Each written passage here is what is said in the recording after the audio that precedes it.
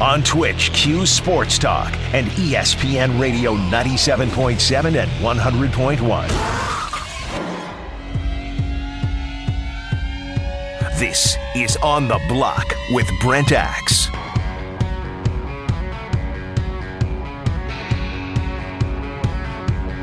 Get him, Grace. Welcome back. You're On the Block. ESPN Radio. Twitch.tv/Q Sports Talk. It's presented by Empower Federal Credit Union.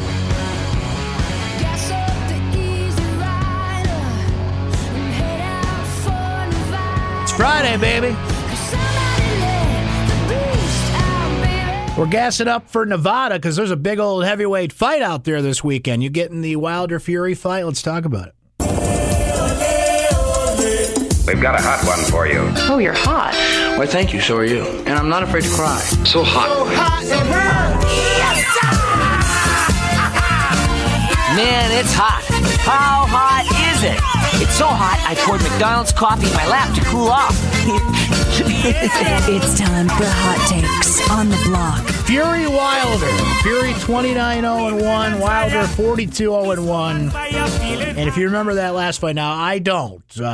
J-Rock and I were talking about this during the Twitch break. I read up on it a bit today. I watched some highlights today. I admit I totally missed this. Remembering what happened in that first fight, because that first fight, for those of you that are boxing fans and watch it religiously, you know it's one of the greatest fights ever. And to see that right hand, left hook combo, I'm going to sound like I know what I'm talking about here. But to see, now was it Fury's the one that got knocked down, right? J-Rock, correct me if I'm wrong here. But I watched that highlight today. How did he get up? That was like, you had the perfect analogy. There's that Undertaker meme that goes around, where he just, and if you watch wrestling, this has happened a bunch of times, right, where the Undertaker just pops back to life. I don't know how that man survived that, let alone got up from that, let alone finished that fight. So that was a 12-round epic fight. So Fury went down. So Fury was the one who went down and got up. Thank you. I wanted to be right about that. I'm not the biggest boxing fan in the world, as you can tell. But I was saying this during our Twitch break that I went last year, first time in a long time I had gone to live boxing. Well, with my boy Mikey K, his son Mick, who just got married last weekend. That was the wedding I was at. Loved it. Had a ball. And it's amazing to me how boxing has just hung in there and has survived and is still can capture the sports world. Because for a while, UFC took that, right? When McGregor was big, when Rousey was big, when UFC became mainstream, because there was always kind of like those cagey pay-per-views you could watch. It was almost like some cult you were in about watching cage fighting, and then UFC became mainstream. But now, UFC doesn't have, there's a hardcore audience that follows it, and it's big on like ESPN Plus and some of these OTT services that you can get. And it still drives traffic. It still drives DAZN and some of these services that are out there. Don't get me wrong. But UFC right now lacks a mainstream star other than McGregor, right? Like, he is it. And he was even gone for a while. The biggest thing McGregor's done was fight Mayweather. That was an event. We watched that at Mr. Krabs' house. Had an amazing time. But that's what boxing can do, unlike almost any sporting event. It draws people together. Yeah, it's $80, but you can always throw in with somebody, or you can, there's ways you can watch it on the internet. I don't know if you know about that, right?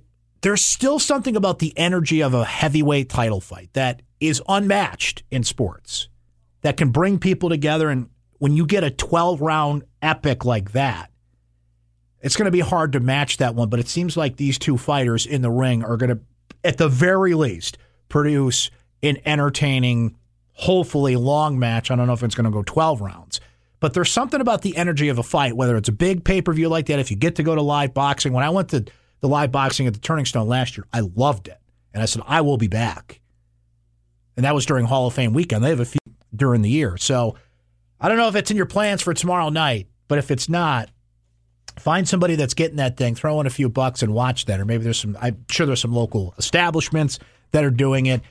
But that just really intrigues me because there's just that's hot. A lot of things that have been left behind in the sports world, and boxing, we all thought by now would have been, but it's hung in there. And it still feels big. When you find the right fighters, you fight the right scenario, it does pass the test of time. And I didn't think it would. I honestly thought we were seeing the last days of boxing being mainstream.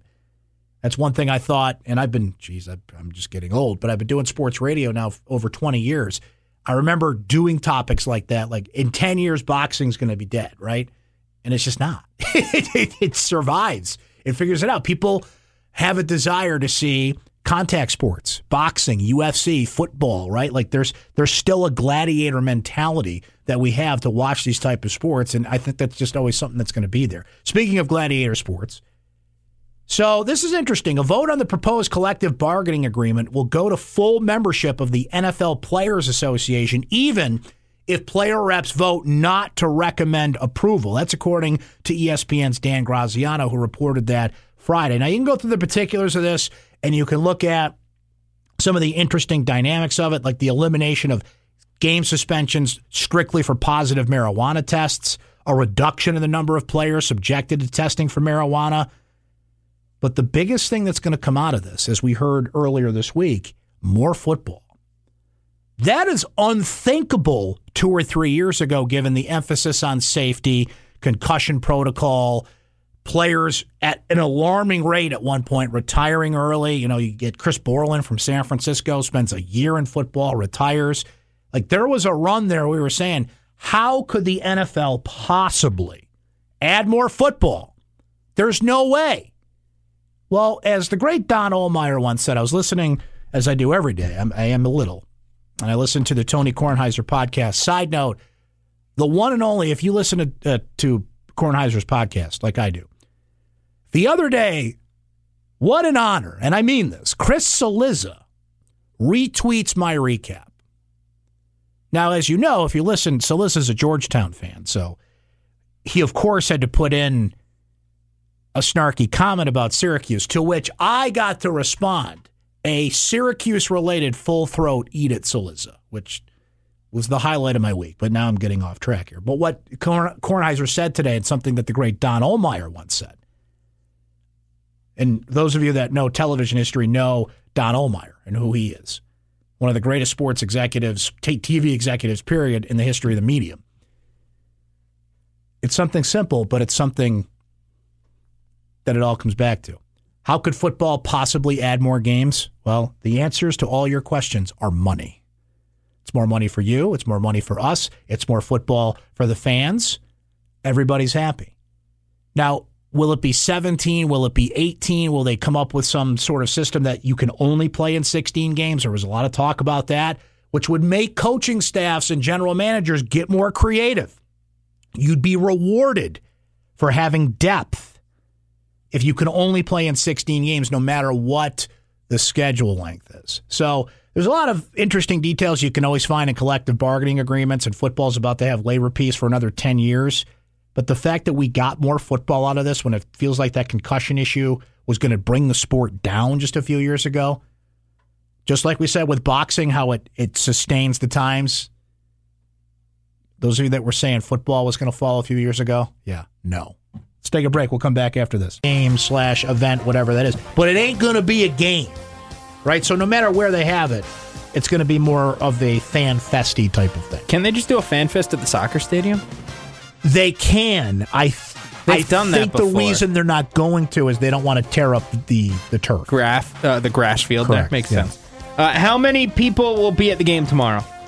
About 22,000. I think you're high.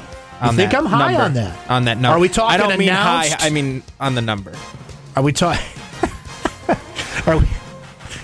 Are we talking butts and seats or announced? Both. I mean, it'll be announced at least 22. I think legit butts and seats 22. I think it'll be less. Okay. You get out there and count them all. Get your little clicker. I will. Walk through the crowd. I'll walk around with a pitch know. count clicker. Yeah. Last one. This is very important. You ready? Okay, I'm ready. Who is Georgia Tech's point guard? Jose Alvarado. Yeah, you were closer the first time. Alvarado? Alvarado. Well, did you hear what Boeheim called him? Called him Alvarez. Alvarez, Yeah. right? Not Alvarez. Not Olivardo or whatever you were saying. Alvarado. Alvarado. It's not that hard.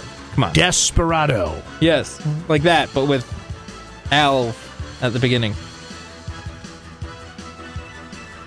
And, of course, the sound... Oh, there it is. Hold They're on. good. They've got a really good team since Alvarez is back. I mean, Oops. I didn't say that, right?